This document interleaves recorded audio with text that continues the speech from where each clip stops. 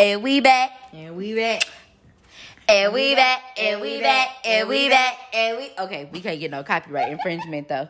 So, hi, guys. We're back. It's Asha. And Sydney. And this is After 25. Yeah. Okay, we took a little bit of a hiatus. Life picked up on us. Y'all know we are students. School got real quick. So we had to rearrange our priorities and make sure we was passing our classes. Okay? Okay. Period. But we are back with episode 3. Yep. This is episode 3. Trace on the toi. Ooh, look at me. But anyway, when we first started our podcast, we shopped it out to a few trusted sources just to get some general feedback on like what we could improve on, things they really wanted to hear from us moving forward. And I think a pretty common topic that we got was sex. So people had questions revolving sex or just wanted to hear some of our thoughts on their questions or just hear our general thoughts on sex in relationships, out of relationships, etc., etc., etc. So we thought, why not give the people what they want and go ahead and do an episode? Let's talk about sex, baby. Let's talk about you. And I'm going to cut her off because we can't get copyright infringement. What? Ooh, yeah. So this episode literally is titled Sex, and More Sex. And we're just going to tackle questions that we received on sex, and, as well as just kind of like some things that we thought in general we wanted to discuss. And sex and things like around sex, whether it be with or sex with a partner, emotions around it, setting appropriate boundaries, and even talking about masturbation. So, tune in if you're curious, I guess. And if you just want to hear what we have to say. Either way, I think it'll be a really interesting conversation. Definitely. So let's just dive in. All right. So, I mean, it's the age-old debate, and I think it was one of the first questions we got. So let's just start there. Size. And does size really matter? I will start off by saying it depends on the person. Because I don't want to shame any sizes, because I think that this could be a very real insecurity for some men. And the idea of a penis size being connected to masculinity, I think that feeds into a lot of like toxic masculinity. So I just want to start off the conversation by saying it depends on the person. For me, it does. I hear but, basically. But that's just because like I know my body well enough and like my sexual experiences well enough and my sexual experiences have taught me that size is important for me. So no small penises for Sydney? Nope. Okay. Well, I second that motion. I mean, Sydney's disclaimer was really nice. I think it was really considerate, and it's not to shame anyone or judge anyone that is like, I personally am into smaller penises. First of all, I think it should be said that like small is a subjective term. Very subjective. And what you consider small might not be what the next person considers small. I think we all can agree that micro penises are small, though. I can say that when we had this discussion, we each had different definitions of small. We did, but even with that, I think we all can agree that micro penises are small. We did all. And that's once again not to shame anyone that has one or enjoys micro penises, but I think that's like literally the only objective definition of small. Yeah. Sydney and I do definitely have differing opinions of what small is. I think mine honestly falls a little bit more along the lines of realistic when compared to Sydney's. Not that hers are unrealistic. I just know what I just think she likes what she likes. And, you know, it's some people that might not quite meet that qualification that I think can still get. And I can say that from other conversations that I've had, like even outside of this podcast and with other friends, frankly, across the country, like even the size that I would prefer, these are like women who I've spoken with who are cisgender women that I've spoken with who have said that like those sizes are uncomfortable for them and not, those are just things that they don't prefer. So it shows that it just honestly depends on the partner that you have. Okay, that's a fair point. Now, what I will say is I do think it matters. And I think we both made that perfectly clear that for us it matters. Mm-hmm. However, I don't necessarily think that unless you have had that experience to make that statement, you should be out here crossing people completely out, saying like you don't have no chance just because of the size of their penis. I agree. So I do think that is also something that should be stated. I mean, once again, I can't really tell you what you will like. I think people know their own bodies and their own, you know, pleasures. So I'm not going to tell you, like, step outside your comfort zone if you know that's your comfort zone. But I am going to say, like, don't be completely closed-minded, I think. Because I also think that there are, like, I don't know, with different sizes, like, there are different things that you can explore, different positions that you all can try. Like for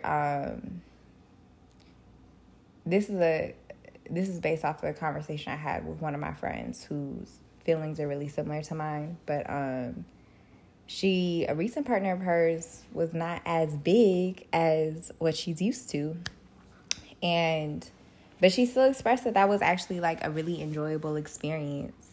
And so something about either their relationship or the sex that they were having, it was very enjoyable, and she, ended up changing her mind. Okay, so maybe for some people, it is about how you use the size that you have. I guess we can say that. Like for some, it is kind of still like, and I will how say, you use what you have. I've heard from is a just lot as important. of women that it's more so the motion of the ocean rather than the size. I think it's both. I think it's a combination of both. That's just me personally. I agree, you know, for those women. But to me personally, it's definitely still a combination. Because, the motion of the ocean or, like, how you use what you got is just as important as what you got. But I fundamentally think that you should have a certain size. And I'm not just going to go into... I'm not going to give out specific measurements because I also don't think it's realistic unless you are just out here pulling out a ruler before you have sex with people to be like, I only deal with men that got X amount of inches or more. Because, like, how realistically do you know? Yeah, that's true. Your measurements can be, unless you have a set ruler, those measurements are very objective. I'm not pulling out a ruler during sex. I'm just saying in general to the general public, please do not pull out a ruler before you have sex. Honestly, like, I think sometimes we talk about, I was just about to say that. Sometimes we talk about, like, this is a conversation that you might be having where, like, it's not something you can naturally relate to. So put it in a sense of something that you could relate to. And you would feel a certain type of way if a man pulled out a ruler because he was like, I only mess with women with a certain waist circumference. And he wanted to make sure that you fit that measurement. Do not be going out here pulling out rulers on people. And I can say that, like, I know personally, like, I don't, for anyone that I'm involved with in any capacity, like, I don't want to feel deduced to my body parts. Yeah. And so on the flip side, like, I don't want for anyone that I'm involved with to feel like they're deduced to their body parts. That's a fair point. I think that's a good way to end that one, you know? Like, that's a high note. We should end that segment on a high note. Okay. So then the second most popular question that we got was essentially revolves around the idea of sex outside of a monogamous committed relationship. I would say is the best way to, like, kind of generalize the topic. And so Sydney came up with this beautiful phrase to describe this. So I'm going to let her say it because our next segment is catching dick without catching feelings. Woo-woo! Okay, so I think, well, one, let's also say this because this was a point that a very fair point that I think Sydney made prior to us even starting to record this podcast. It just should be acknowledged on this actual episode is that we are two cisgendered heterosexual women. Mm-hmm. And so not to be, exclusive. Yeah, not to be exclusive because we definitely want to include everyone, but our perspective on this episode and our opinion will be based solely on those experiences. Mm-hmm. And so, I mean, this definitely could be used to spark conversations or ask questions that you might have with friends that don't follow, or not follow, but don't fall into like the cisgendered heteronormative categories. Mm-hmm. It might be a nice way for you to kind of introduce topics on some questions that you might have had and might have felt like, ooh, I don't know how I'm gonna come off. I definitely think this could be used as like just kind of a, hey, I was listening to this podcast, they talked about this, just wanted to know. You should still be respectful. Mm-hmm. Like, don't just be coming at people left field. But I just think we should make it clear that is literally the only point of view that we are able to provide because those are the only experiences that we have. And we may consider having a guest on the show who can speak from, or who would be willing to speak from their personal experience to add more nuance to the conversation and add more perspective. But for now, it's just the two of us. As Asha said, just because of the way in which we identify, some of our perspectives can be a little limited. But definitely, like, if we say the purpose is not to be exclusive.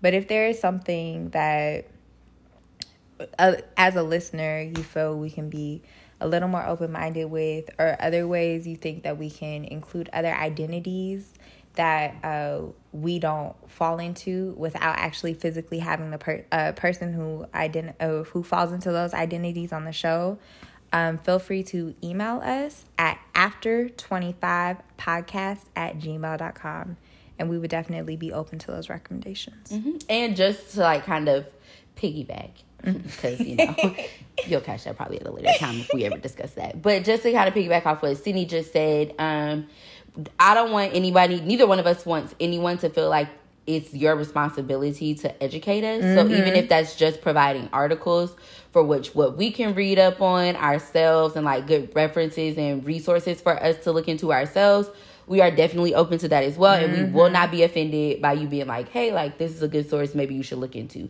in general for this podcast and future podcasts, in all honesty. So with that being said, getting back to the next segment of this episode being catching dick without catching feelings. Mm-hmm. The first question we got under this category was kind of like, what do we consider the definition of dickmatized? I think that there are so many different definitions. I've definitely used this term before in my personal experiences. Okay. You've been dickmatized? But I only felt that way once. Ooh. Okay. But it wasn't like it had me connected to this man long term. Mm-hmm. It was like a post-coital haze. And I ended up missing my T-stop. Your T-stop? Oh, T from the Boston Tea. This was in college. I'm like, okay. This is a train? Mm-hmm. Oh, I'm just, Mm-hmm. We already talked about sex. Yeah. Oh. So just so we clear, she missed a train stop, y'all. She missed a train stop. Yeah. Oh, no. I'm just saying, I didn't know. That's all I was like, I don't know if this is slang for something. No, it's not slang for anything. It was after the fact. I was like, all right, I'm about to go home. And, I missed my train stop. Because I was just thinking. You were just in a haze. I was just in a haze. Okay. It was a fog. Okay. So that's when I referred to it for myself. I referred to it as like a coital fog. Okay. Yeah. I think my definition is different for like myself and just in general. I definitely think for me, and I want to say like a lot of friends that I've had this conversation with, when we say somebody is stigmatized, that means that you are doing things for this man that you would normally not do. Mm-hmm. For not even just another man, but honestly, for your friends sometimes, like, you just be, sometimes people, and it's not to say that you're out here acting brand new, but it's just things that you normally are like, I wouldn't do that. But then you, for whatever reason, had a sexual experience with, well, a man in this case, because we said we specifically said stigmatized. So, you know, you had this sexual encounter with this man, and now he got you out here doing stuff you wouldn't normally do. Ooh, child. I don't think I've ever. Yeah, I've never been in that situation. I will say I've done things like or in a relationship in general that I wouldn't do, but I think that's different. But that's from a relationship, a connection that you have in a relationship, not just from sex. I agree. So I think that's a little different. But yeah. So now that we've defined that, stigmatized, we're now going to define demon dick. Because I think the two are different. I think you can have demon dick without being stigmatized. And so I guess in order to say that, I have to explain what I think demon dick is. So for me, demon dick refers to great sex that is attached to a man that you know is not about anything relationship-wise. Because I think, for me, I think there are some really good men that are good people. They would make good friends, like good companions. They're good colleagues, but they would make horrible relationship partners. Yeah. But the sex is good. Yeah. And that's usually what I consider demon dick. So that's why I say I think you could have demon dick without being stigmatized. Because I don't think you necessarily would do anything different. Or you're not going to necessarily do anything for that man that you wouldn't do normally. And I'm not talking about just in sex. I mean, just like in life. But I think demon dick can lead to stigmatism. Oh, definitely. Yeah. I definitely think it can lead to it, but I think you can have... But one doesn't always lead to the other. Exactly. That's for real. Mm-hmm. So what is it for you? I think I would agree with that definition. I think prior to us having a discussion about this, I had always thought of demon dick of just like, it's just so good it has you acting out of character. I've never experienced it, but I've definitely used it as a term, like, in joking. Mm-hmm. Like, dang. What was it? Like, you know, when you... causing possessions. I've definitely used it as a term like that. Like, when people would be like, I can't believe this girl is doing da-da-da-da-da-da for this guy. And I was like, he has demon dick. It's what it is. So then I guess that's what I would consider stigmatized. Like, where you were saying, like, oh, he has demon dick. I was out here like, she stigmatized. Because, and the reason I make that distinction is because you can be stigmatized off a man with bad sex. That the next woman, yeah. But do you think that's stigmatism? Or do you think that's something else? What?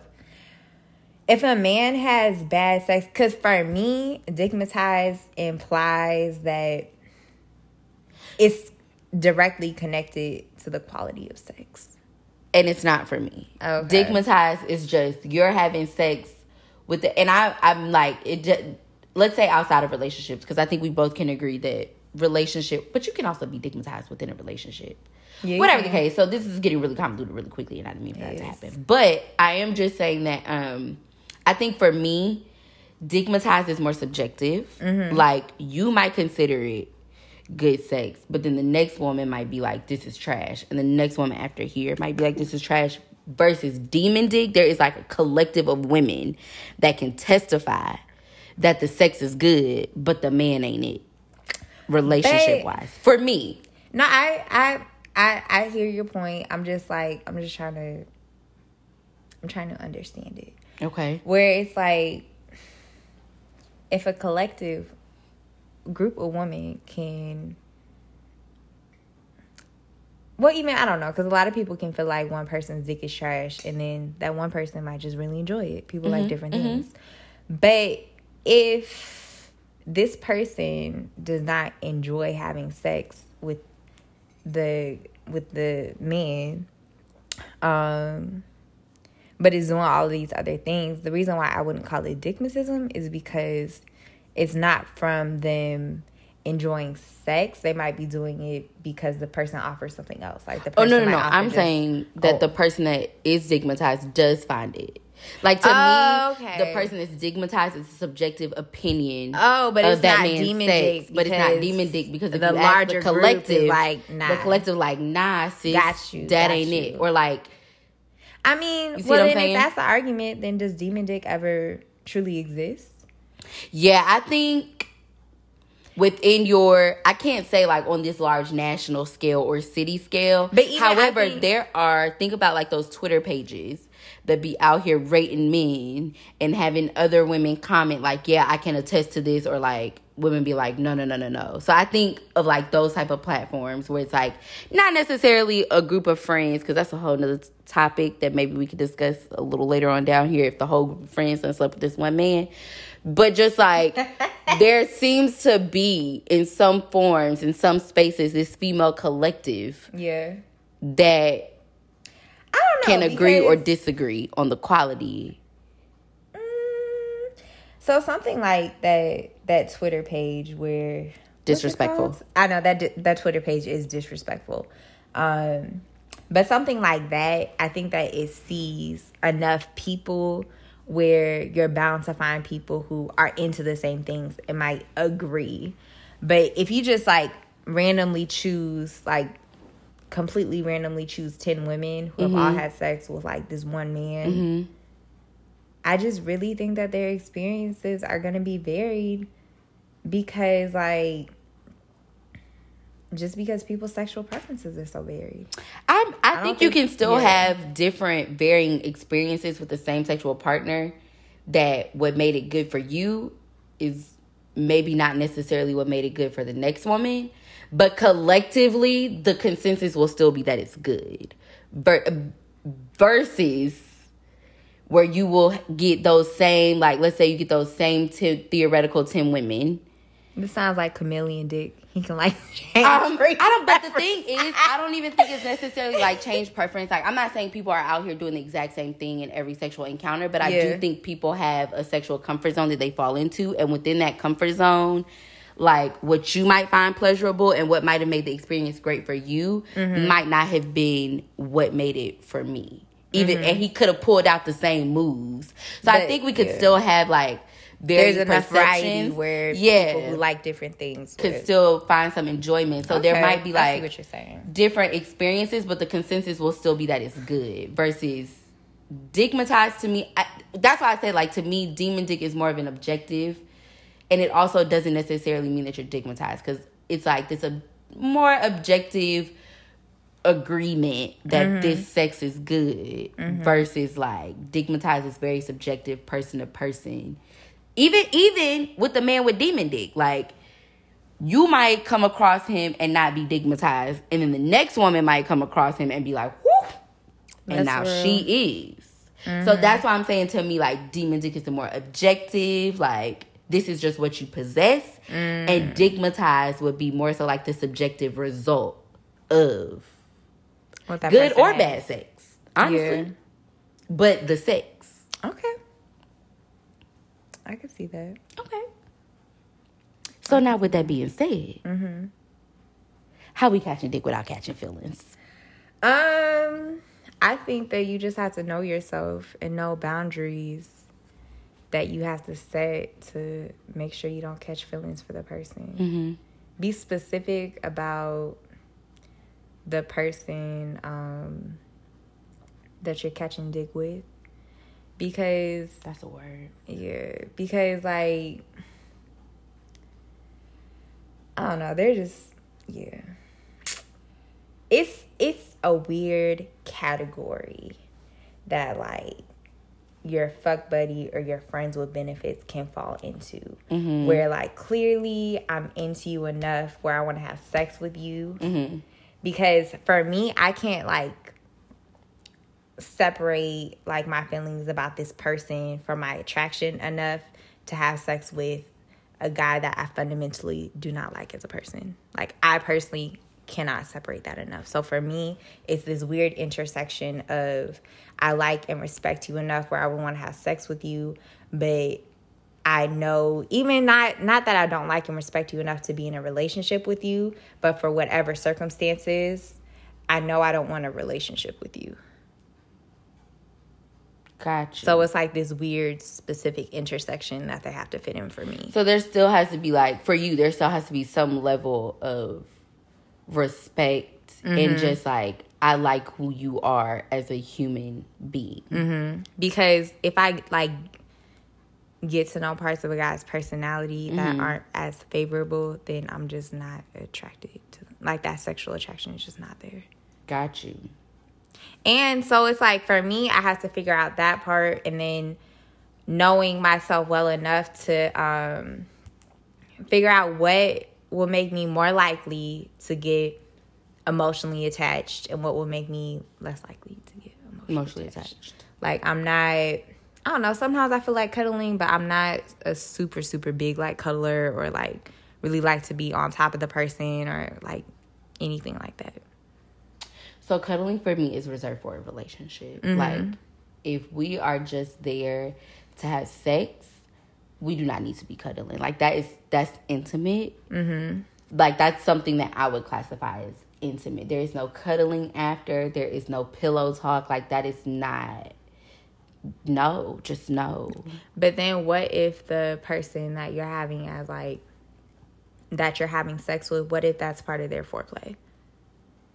Cuddling, then we wouldn't be compatible for that type of, like, friends with benefits. Because, and so the reason I say that is because, like, for me, I think when you're trying to figure out whether or not you can maneuver a relationship that's just about sex, it's one, important for you to decide if you really are about that life. Like, if you are really capable of separating the two. Because I think if you're not, then you just, not that you will end up in a sticky situation, but you are increasing the risk of putting yourself in a sticky situation. So for me personally, if I'm talking about friends with benefits or like a fuck buddy, I need to make sure I can compartmentalize the sex versus, like, any emotional attraction or how I feel about you as a person from it. Because if I can't, then lines for me personally just start getting a little blurred. Like, so for me, it's very much about, like, can I look at this instance of us having sex as just that, like, as just us having sex, without letting it spill over. Or not letting it spill over, but without letting other things, like whether or not I am... Or finding yourself expecting more yeah, situation. Expecting more. And I think the way I do that is making sure that I don't let those other things spill over into the sexual encounter. So, like, how I feel about you as a person, like, I think you're a really cool guy. And I mean, fundamentally, like, I'm not just gonna probably enter that type of relationship with someone that I don't know. And don't have, like, some rapport with. Yeah, some type of relationship with to begin with. And by relationship, I mean, like, even if it's strictly platonic, but just some type of interaction with to begin with. So I know at some level that I like you as a human being because I like you enough to continuously have conversations with you. Yeah. And I'm comfortable enough with you to be like, look, this is what I'm looking for. Yeah. However, like, that cuddling, that pillow talk, how was your day after, like, that's not what this is for. And for me, when we bring that into this moment, lines start getting blurred. And so for me, it's very much more like, I think of it like, this sounds so, like, callous and cold. But honestly, like, it's a transaction. And can we handle the business without letting everything else interfere? And if we can't, then honestly, I don't think I would be comfortable having a friends with benefits relationship with you, because it would get messy really quick. And that's just for me. So that's, like, usually my advice to everyone is, like, one, make sure I guess now that I'm talking to you, I should open it up a little bit more, but I'll say what my advice originally was, which was very much just like, make sure you can compartmentalize and separate the sex from the person. But now listening to like some of the things you said, I think what I will say moving forward to people that kind of ask is more so just like, you need to understand in depth what for you will tie in. I don't want to say unnecessary because we're human and like sometimes you might like a person, but what might interfere with just the sex side of things. So like for me, it would be that cuddling, that pillow talk, that like, let me hear your point of view on the world in that moment. Now, when we dressed, when we're fully clothed, sitting at a table, we can have these conversations. But foreplay, during, post-play, like, I don't want none of that because I don't want the lines to get blurred in my mind. And quite frankly, I don't want them to get blurred for you. Like, I think if we're both, that's a boundary that I set for the protection of both of us. Just kind of like, this moment is just for this. That way there's no way of being like, oh, well, I thought because, well, you wanted to cut it. But for the next person, it really might be like you were saying, like, if I don't respect you as a human being, that kind of takes away from it for me. So I need to at minimum, still respect you as a human being. Or even like you were saying, somebody else might say, well, cuddling doesn't really mean anything to me. So, like, I don't mind cuddling. And honestly, like, kissing in the mouth is really intimate to me as well. Before, no. But during, that is very intimate. And honestly, I don't know that I would want you kissing me in my mouth. Not during. Not if we're just friends with benefits. For me, I mean, like, I don't mind the kissing in the mouth. Yeah. I mean, like a little peck or something. Cool. Don't be... I don't know. I don't know if that's just like from basing... And I think I should also say this, because I do think this is like a big part of why I have the perspective I have on friends with benefits and like compartmentalizing sex from emotional attachment to a person, was because this is all based on like my very first relationship with the guy that I lost my virginity to. So when we started having sex, we were all like, oh, I love you, and I And then when we broke up, which is part of the reason why I told my mama she can't listen to this podcast until I'm 30.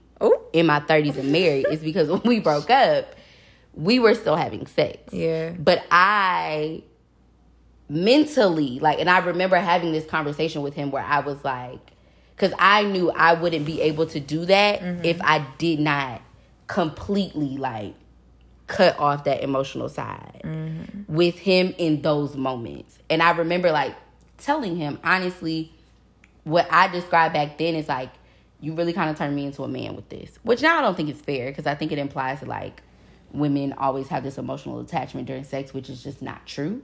So, but I do remember telling him in that moment, like, honestly, you kind of turned me into a man. Like, if we're going to continue this, we don't need that. I don't want to pillow talk with you. I don't want to cuddle, like, I love yous and all that. That's not what this is meant for. And so I think as a result of that, because that was the only way that I could function in that space with him, that is the outlook that I have. And that is now what I make sure I can do, because I know that it worked then. Like, I was able to literally keep it like, this is what it is in this moment.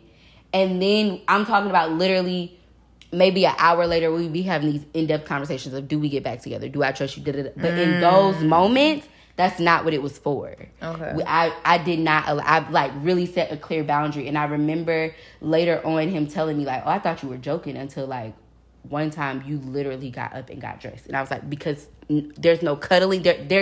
I knew I couldn't handle that. So I was like, that's not what this is for.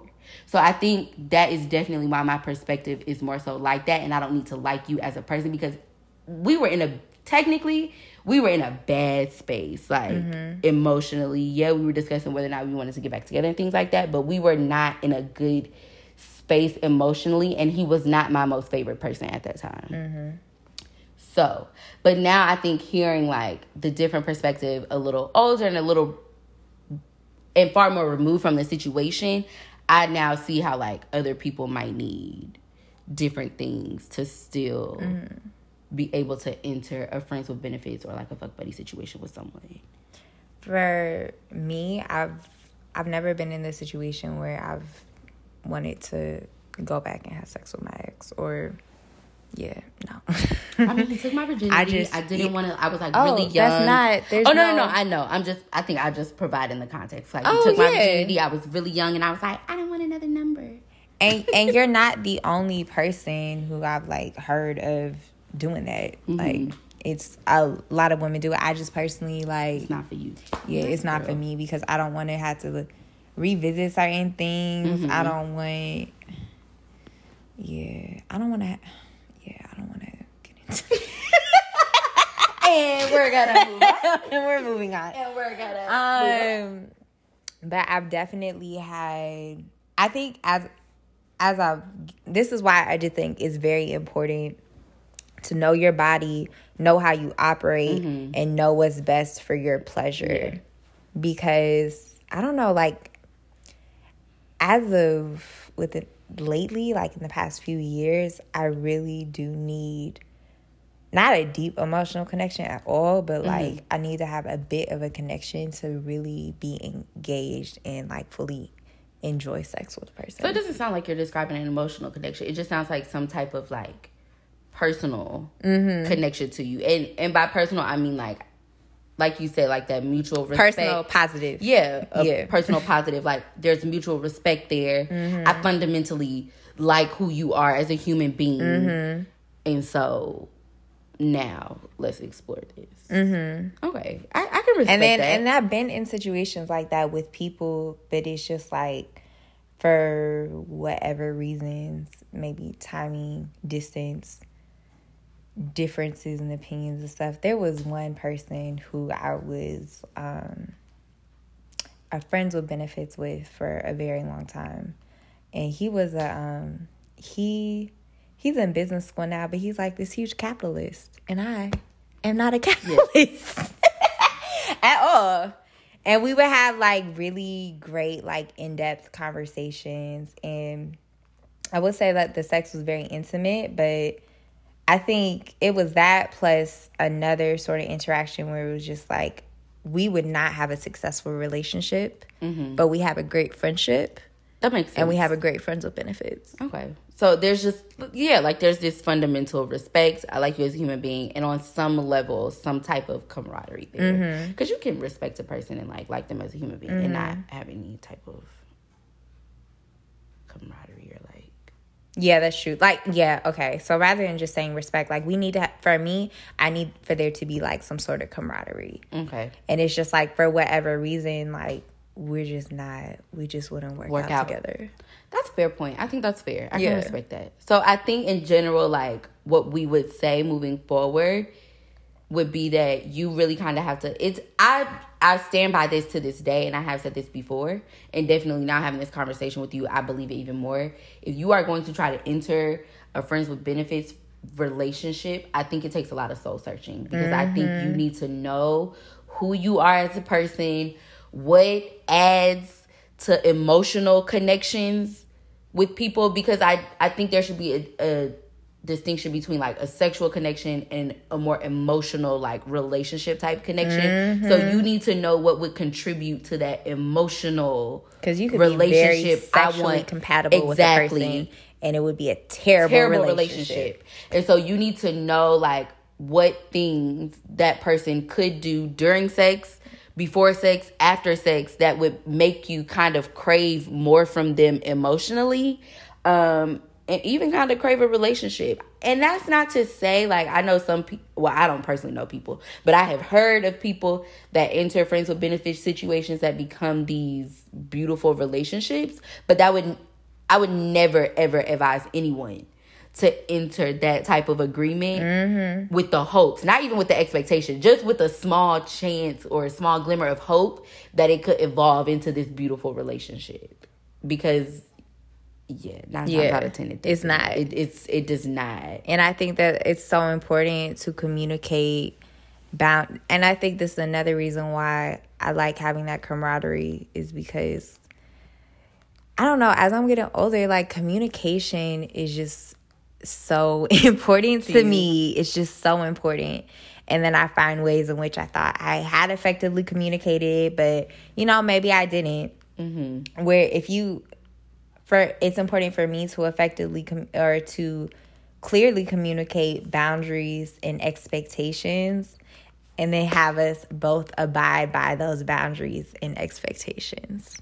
And that's fair. And I think, like I had mentioned in a previous podcast, how open communication is a really big thing for me. So to me, that would be the biggest thing entering this type of a arrangement or agreement with another person, is that I need you to be open and clear and honest. Like, I just need those three things, because that to me is the only way these type of situations work, is if both parties sit down and are like, this is what I'm expecting from this. This is what I absolutely do not want from this. These are like the boundaries that I'm setting within this relationship. So I think for me, that's more so what the communication in this type of scenario revolves around. Like, this is what I want from this, sex. Mm-hmm. What I do not want from this, a relationship, mm-hmm. feelings, mm-hmm. and like my boundaries are X, Y, and Z. So like I was saying, for me, like, I don't want no cuddling, I don't want no pillow talk.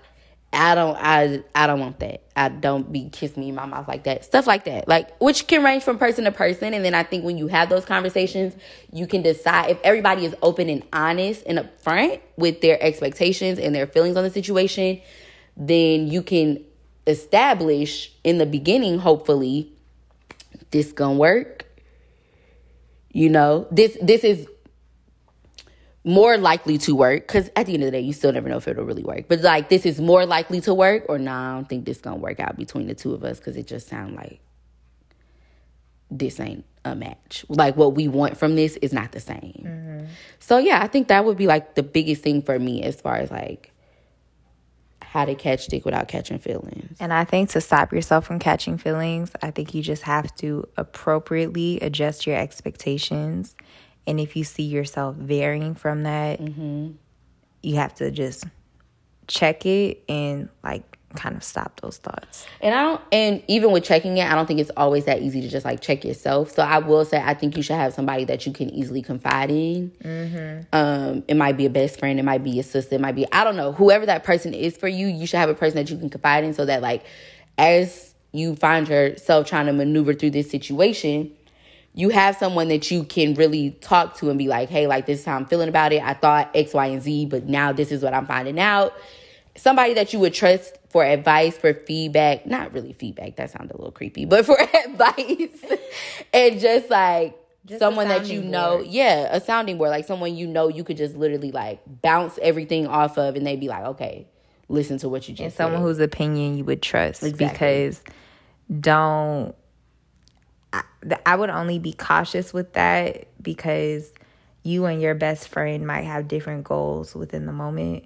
So let's say like your best friend is ready to get married and is really trying to find someone to marry and while you're not really in that space. When you have those conversations, they might give you advice or interpret things from that lens. And that's not advice you're looking for, because you're not looking for that same thing within the moment. That was deep. I didn't even think about that. Wow, this is why I keep you around. That's it? You just use me for my mind? Mm-hmm. Wow. Mm-hmm. Wow. Your truth comes out, y'all. Yeah, it's a beautiful mind. I'm deceased. I feel like there was something else that I had to say. On that one? Yeah, maybe I forgot it. Okay, we can always come back to it. Yeah. So, I think this is, like, coming off that, though, I think the next natural thing to really kind of jump into is communicating expectations and wants. And before we fully dive into it, I do want to say that we're going to do, like, a part 2 of this, because there's still so much that we want to dive into. But we're also being honest and, like, trying to get people to sit down for, like, longer than 65 minutes to listen to the same thing can be a bit much. Mm-hmm. So we'll round off part 1 with the communicating expectations and wants, and then come back for part 2 and hear like other topics such as our feelings on masturbation, and rounding out with like listener questions that didn't really kind of fit into any segment topic, and really hearing us kind of delve into our ideas and opinions on those things. Mm-hmm. So with that, communicating expectations and wants. And there were 2 questions that we got. I definitely still, in general, think we should give our general opinion. But then also 2 questions that we got were, how do you tell someone that the sex is not good? And should you ask your partner their body count? And does body count matter at our big age? And I'm reading that question verbatim. So yes, it says, does body count matter at our big age? Just won't put that out there. You want to answer first? So, yeah, I think, honestly, the last thing that I said I think really applies to this. And I think communicating expectations and wants really stems around open, honest communication. I think that can be, I can acknowledge that can be really difficult to do, especially in these types of situations. Because let's be honest, like, even without feelings, sex can still be vulnerable. Like, it's still you allowing yourself to be vulnerable with another person. And so you kind of do still want to handle people with care when you are communicating your expectations and what you want out of a relationship. For example, like, if you want, I just lost my example. So I'm going to use, a friends with benefits situation. Like, if you want a friends with benefits, right? A more careful way of delivering that is being like, hey, I'm not looking for a relationship at this time. I'm just really kind of looking to enjoy myself with someone else who is also wanting to enjoy themselves sexually. Versus being like, I don't want to be in a relationship. I'm just trying to fuck. Because you do have to understand that people's, like, perception and how people receive things, even if it's the same message, largely depends on how you deliver that message. So my first bit of advice would definitely be to, although you might have really strong feelings about it, I do still think you should handle people with care and with the respect that you would want if they were telling you what they were expecting and what they wanted from you in this situation. You're having sex with whole people, not objects. Exactly. So you should not treat them as objects. Like, I know I referred to it as a transaction earlier, but it's a transaction with another human being, and you should treat them as such. It's a mutual use. Yeah, it's a mutual use, and it's 2 human beings, 2 consenting adults deciding, like, this is what I want. Yeah, this is what I want, and this is how I want to use my time. So you should treat them as such, as human beings, and don't just be out here delivering your expectations, your wants, your news all willy-nilly, like, well, we just friends with benefits, or I should be able to tell you this because you my partner. No, it does not give you an excuse to be rude. So I'm just going to start with that. As far as telling someone their sex is trash or not good, because I said not good. The question read telling their sex is trash. And I said not good because it ties back into what I was just saying about you should still handle people with care. So being like the sex is trash, honestly, is kind of rude. Not kind of. That is rude. And you wouldn't want anybody to tell you, like, I think your sex is trash. And I don't care if you say, oh, but I can handle it. Assume the next person can. So deliver a little better of like, hey,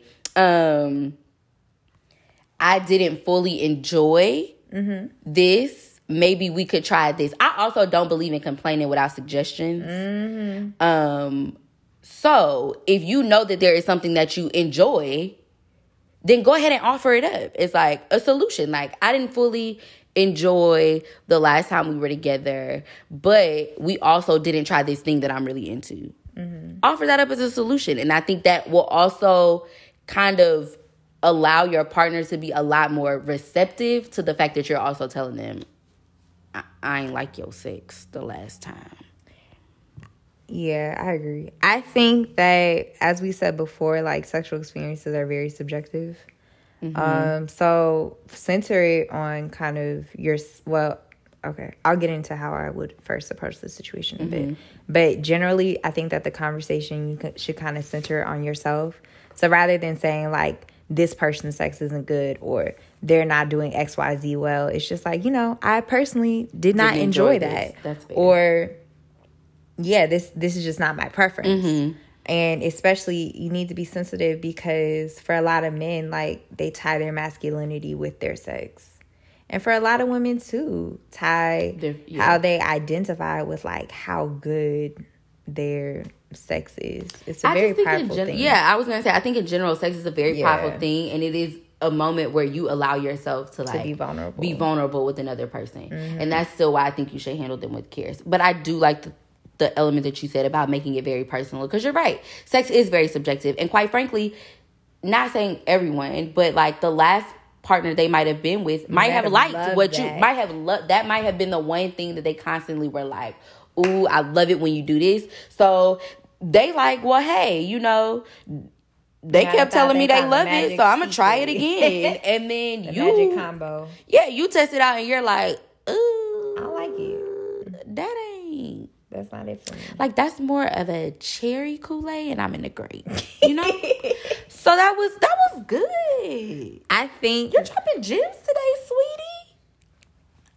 Oh, proud of you. I actually would approach the conversation by saying, you know, I would like to please you the way that you like to be pleased, and vice versa. That's a weird way to say it. But basically kind of saying it as like, well, maybe show some vulnerability, because maybe they didn't think your sex was good. That's true too. So like, ask them like, is there anything that you like during sex or that you want to add or something from our experience that you didn't like as much? And that could actually be a great way to start the conversation, because then how you're starting it off is like, it's not just a critique or an evaluation of you, but like, let's discuss what we both could do as partners to improve this situation for both of us. And then it still allows you, one, to explain to your partner like, I don't like when you do this.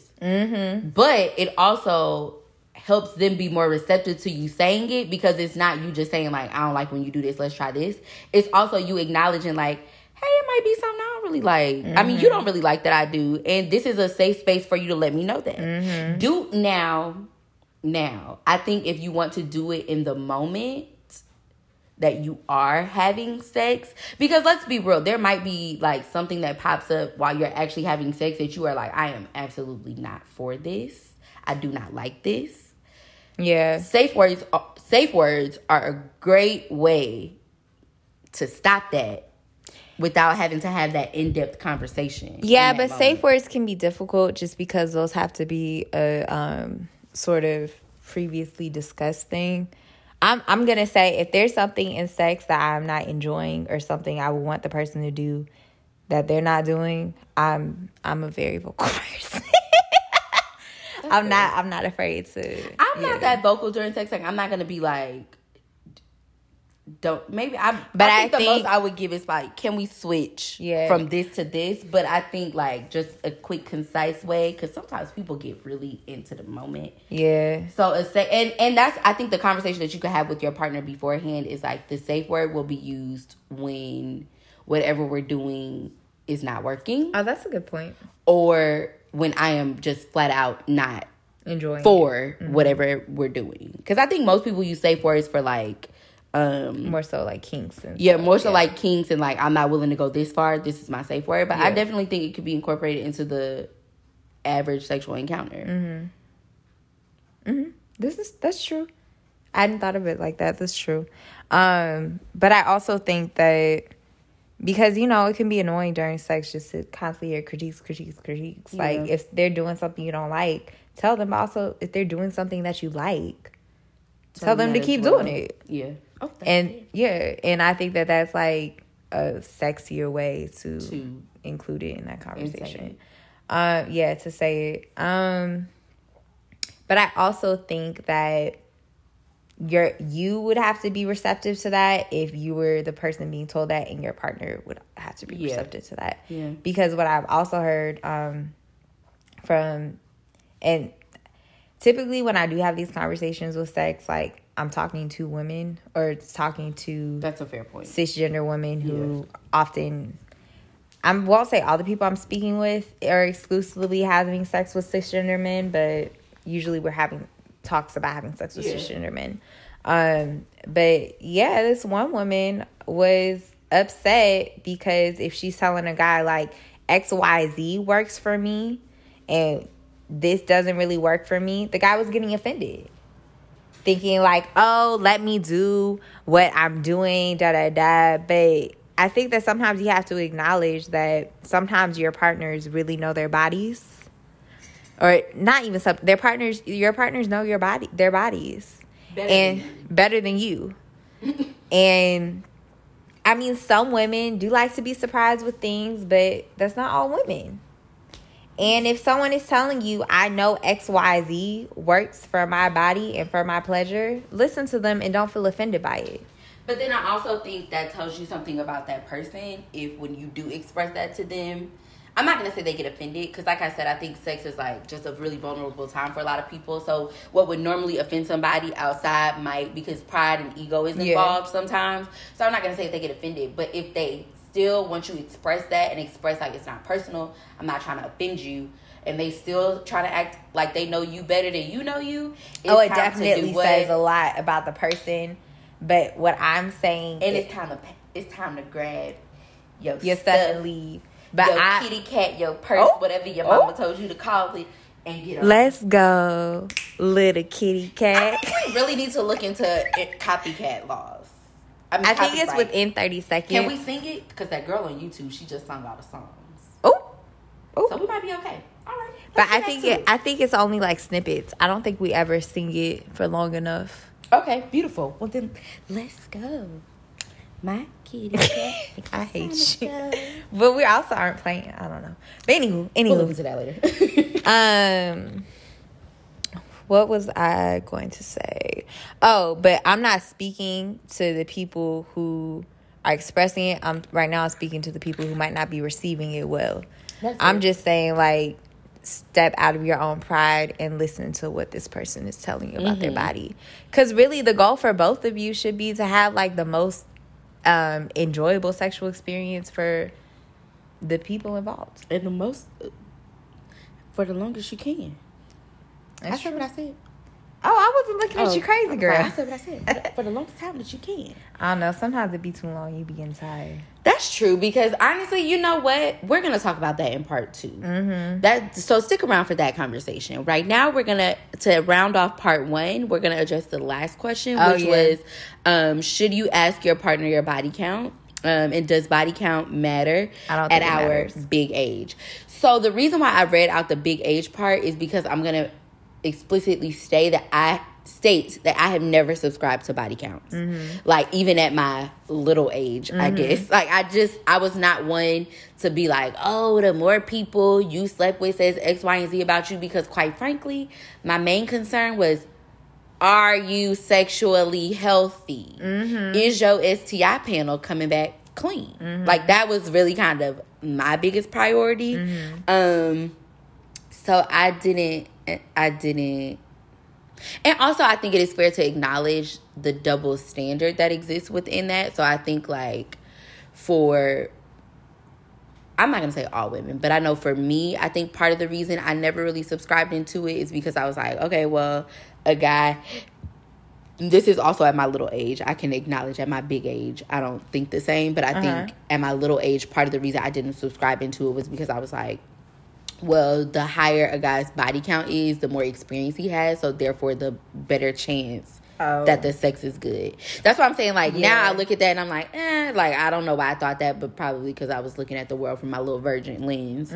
So, there was that part, and then to me, it was kind of unfair to say that guys could have these high body counts, but girls couldn't. So I never fully subscribed to the body count thing, because I think people really get caught up in the number of people have slept with, when, first of all, some people lying. I'm just gonna say it. Like, some people are flat out lying. And whether that be to impress their boys, they whoever, or to impress their girls, or whoever you trying to impress. It might even be yourself. I don't know. That's not my business. That's between you and your Jesus. But, like, some people are just flat out here lying. Also, like I said, other people have lower body counts, but their STI panel ain't coming back clean for whatever reason. I'm not saying, like, anything about that person. I'm just saying that's a reality situation. And there were people with higher body counts that were coming back clean. So to me, my biggest thing was I wanted to make sure I wasn't going to catch nothing from you. And if that was the box I could check, the whole, like, What's not an issue? Number of people wasn't an issue. Because another thing that I've heard people say that I also think I've also always subscribed to is that body count and the number was associated with like the level of disrespect in certain situations. So like if you were in a relationship with a person and like numbers being tied to like if you cheated on me once, that's different than if you cheated on me 30 times. And I don't really subscribe to that either. Like I don't think numbers tell us what we oftentimes try to force them to tell us. Another example would be, you know, people making the assumption, or not making the assumption, making the assumption of how long it took somebody to reach their body count. I think when you bring age into the factor, especially, people will look at a 16-year-old with a body count of 10 differently than a 26 or 36-year-old woman with a body count of 10, when realistically they could have reached that body count within the exact same time span, because you don't know when either one of them started having sex. And, or you also don't know the circumstances behind that body count. It's just too much nuance to the number of bodies a person has. And I think just asking them that number oversimplifies that. And once again, ignores what to me is the most important thing, which is your STI panel coming back clear? Negatives across the board, you know? So that's that on that for me. Yeah, I think we have some slightly varying opinions. I don't think body counts matter. The thing that had me feeling like body counts don't matter is I could tell you I've never had sex, or I could tell you I've had the most sex in the world. It's a catch-22. Because I'm either going to be a prude or, well, for people who typically ask body counts, they think in this way. Or in my opinion or experience, they've thought in this way. You're either going to think someone's a prude, or you're going to think that or you're going to think other sort of like slut-shaming things about them. But yes, I don't think they matter, honestly. And I don't think that they tell you what you would want to know about a person, whether it be their like test results or how good they might be in bed or anything like that. I don't know if I would compare it to the cheating thing, because I do think there's a difference between cheating with one person or cheating with 30 people. Do you? I don't think there's a difference between cheating with 2 people and cheating with 30 people. Well, there isn't a significant difference for me between cheating with 2 people and cheating with 30 people. Because I feel like a person can slip up once, and then, like, you know, if you tell your partner that you made a mistake and all of these things, like, you and your partner can choose to do with it what you choose to do with it. But having it happen more than once, to me, is what shows really that lack of care and that disrespect. Now, if that once was premeditated, I don't think a premeditated once is different from 30. But I think a once mistake is different from multiple. I'm not gonna lie, even the once mistake to me is still disrespectful. It's disrespectful, like, but I just think there's a difference in the disrespect. It's still disrespectful to me. And I think, like, for me, big ups, which we can discuss this like in more depth a little bit later, but just to kind of address it now, I think for me it's more so like cheating on either side demonstrates a level of disrespect not only to your partner but to your relationship. And so I guess just for that, whether it be an accident, because yeah, it's nuanced, but it's still a level of disrespect at baseline. So for me, the whole like 1 versus 30, I don't really like, there's still a level of disrespect, and at the end of the day, I have to decide as your partner if I'm willing to try to like work past that, or if reach reconciliation from that point, or if like that's just a no for me. And the reason I say that is because as a single woman right now, with like in my next relationship, and as someone that has been cheated on, in my next relationship, one time is going to be enough for me. I don't really care about the accident or until we're married, that's when I'll be more concerned with the nuances of like, oh, it was an accident, I got drunk versus I this, and then I'll be more concerned with the nuances, because marriage is just like, to me, something that is entered in with a really I guess, like a lot of thought behind it. And not saying that relationships aren't either, but there's just a level of commitment in a marriage that don't apply to relationships. That real life does not apply to like just that regular boyfriend girl, like boyfriend girlfriend legally. Also, I think there is not a legal connection there, as well as there is not a promise before the Lord, the big man upstairs himself, the Lord God, that I have not acknowledged in front of you, the pastor, and all of our invited guests, in just a boyfriend-girlfriend relationship that would allow me after that one to much easily be like, no. And that one also comes from being cheated on and just knowing that is mine. No. Yeah. Like, I do not want to deal with that again. So moving forward, it will literally only take one for me. It won't make. Yeah, I think I was thinking about it in the context of a marriage, because I was thinking of that Brandy Maxfield Iyanla Fix My Life episode. I'm sorry, I didn't mean to laugh.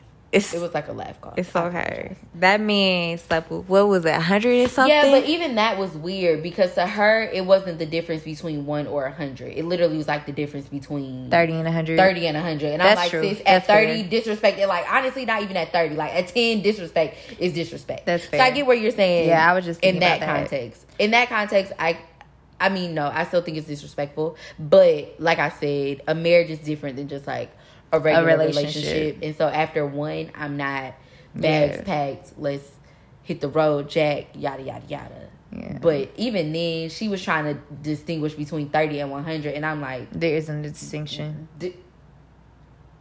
Just leave that man. Yeah. Grab your kitty cat and your kitty. But I agree. I agree with you. I couldn't. Yeah. I know how I can get as someone who has been in a relationship and gotten cheated on. Mm-hmm. I know how I could get, and I know I don't want to be in that place again. Yeah. So although I wouldn't stay there in a relationship, if there was a mistake in my marriage, it wouldn't be glossed over. But it wouldn't. But I could see myself to the exit. Now too. She said now too. I'm not gonna lie. Like, I know I said the Brandy Maxfield situation. I was looking at that and I was like, get your kid, get your bag, and get on. But realistically, I've also learned that, like, to not judge people what they do in their marriage, and not make assumptions on what I would do in my future marriage, because I realistically don't know until I get there. That's true. So that's, that. But that's also why we're addressing how to catch a dick without catching feelings. Mm-hmm. So we don't have to worry about that right now. Bloop. And as we said at the beginning of this podcast, we are two single women. Hello. On the other side of 25. Okay. So, But back to the topic of numbers. So before we continue, we just wanted to insert a trigger warning for sexual assault. We're not describing any different scenarios we're not describing a scenario. It's just a reference to it. And once we publish the episode, I can put in a timestamp for when we do have that conversation. And that's just us acknowledging that sometimes just hearing certain subject matter without any level of detail can bring up negative emotions for people. And so we do want to acknowledge that we do have a portion of this episode that does kind of incorporate and examine like how sexual assault might play a role in certain sexual behaviors. Mm-hmm. So just based on that, we do want to acknowledge that can be traumatic experience for people and advise a trigger warning. Mm-hmm. So when we were talking about body counts at different ages, I still don't think that body counts are important or should be a thing. But if a 16-year-old were to say, if I were a counselor and a 16-year-old told me that they had sex with 20 people, then that would put me on alert just to do a check-in with that person. Mm-hmm. Because there is literature that exists which demonstrates that sexual abuse or sexual assault can be linked with early sexual behavior within that child. And not to say that people who have early like not everyone who exhibits early sexual behavior has been assaulted or has that trauma associated with their sexual behavior. Not. But I would still just want to do a check-in to ensure that the sex that the child is having is completely consensual and that they're aware of their health. Things like that.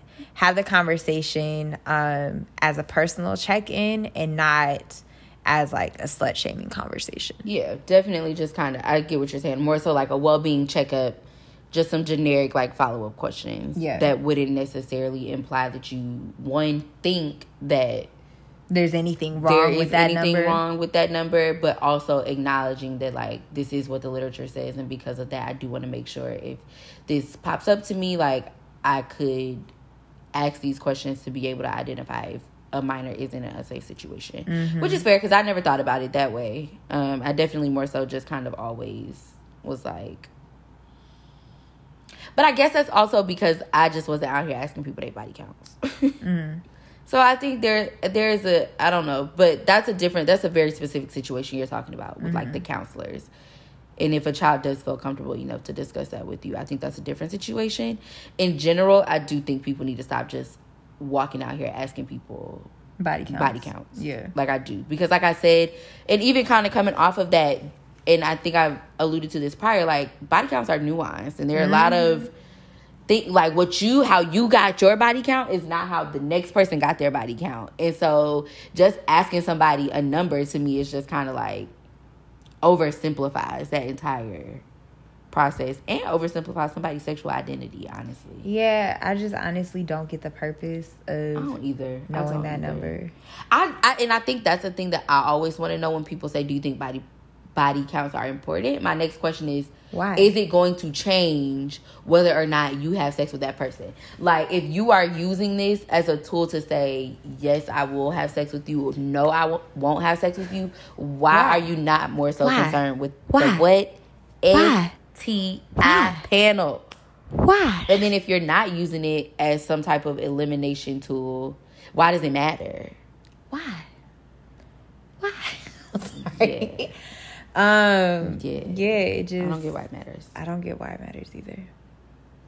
So, I think you really should discuss what you're doing with that information. Mm-hmm. Or not discuss, but decide for yourself what the purpose of you having that information is. And then you can ask a more specific, relevant question. Because maybe it is that you want to know some more... you want to know more specific and relevant information versus just what...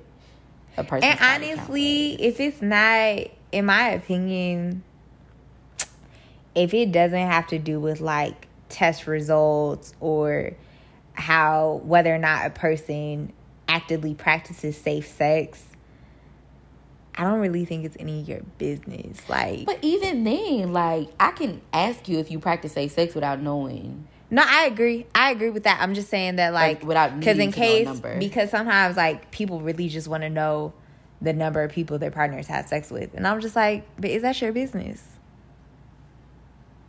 So that's a good point. But I think the way that I've always explained it to people is it's not my business who you're having sex with, but it is my business on the type of sex you are having. And what I mean by that is whether or not it is protected and not protected. And I mean, like, for the entire duration of the sexual encounter. Because some people be trying to be like, well, we started off with a condom.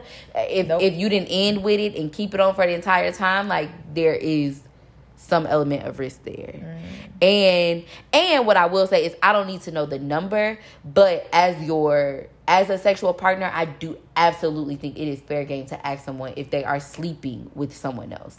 Then you just preface it with, like, I don't need to know the number.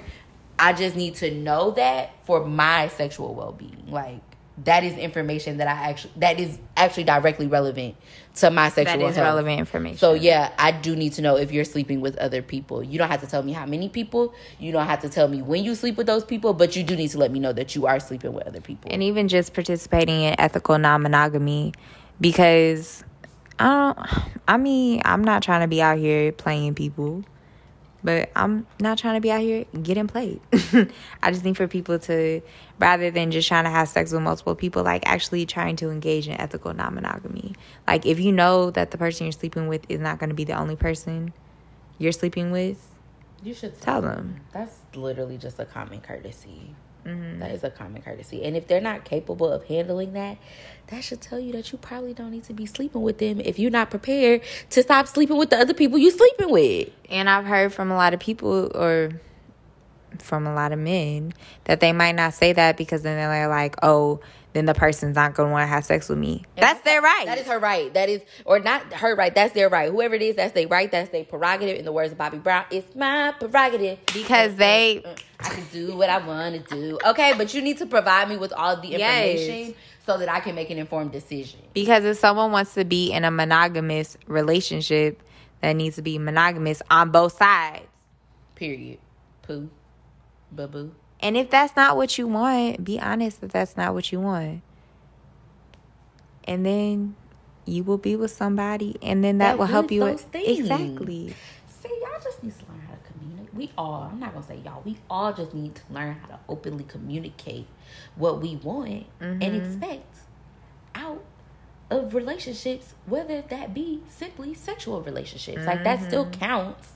So, yeah. Yeah, y'all just come on. Open, honest communication. Open and honest communication. I hate that voice, but with that, we are going to conclude part 1. This will conclude part 1 of our sex, and more sex episode.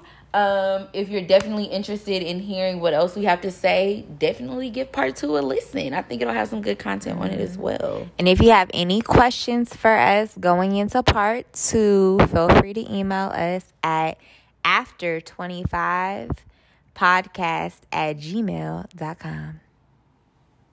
Bye, y'all.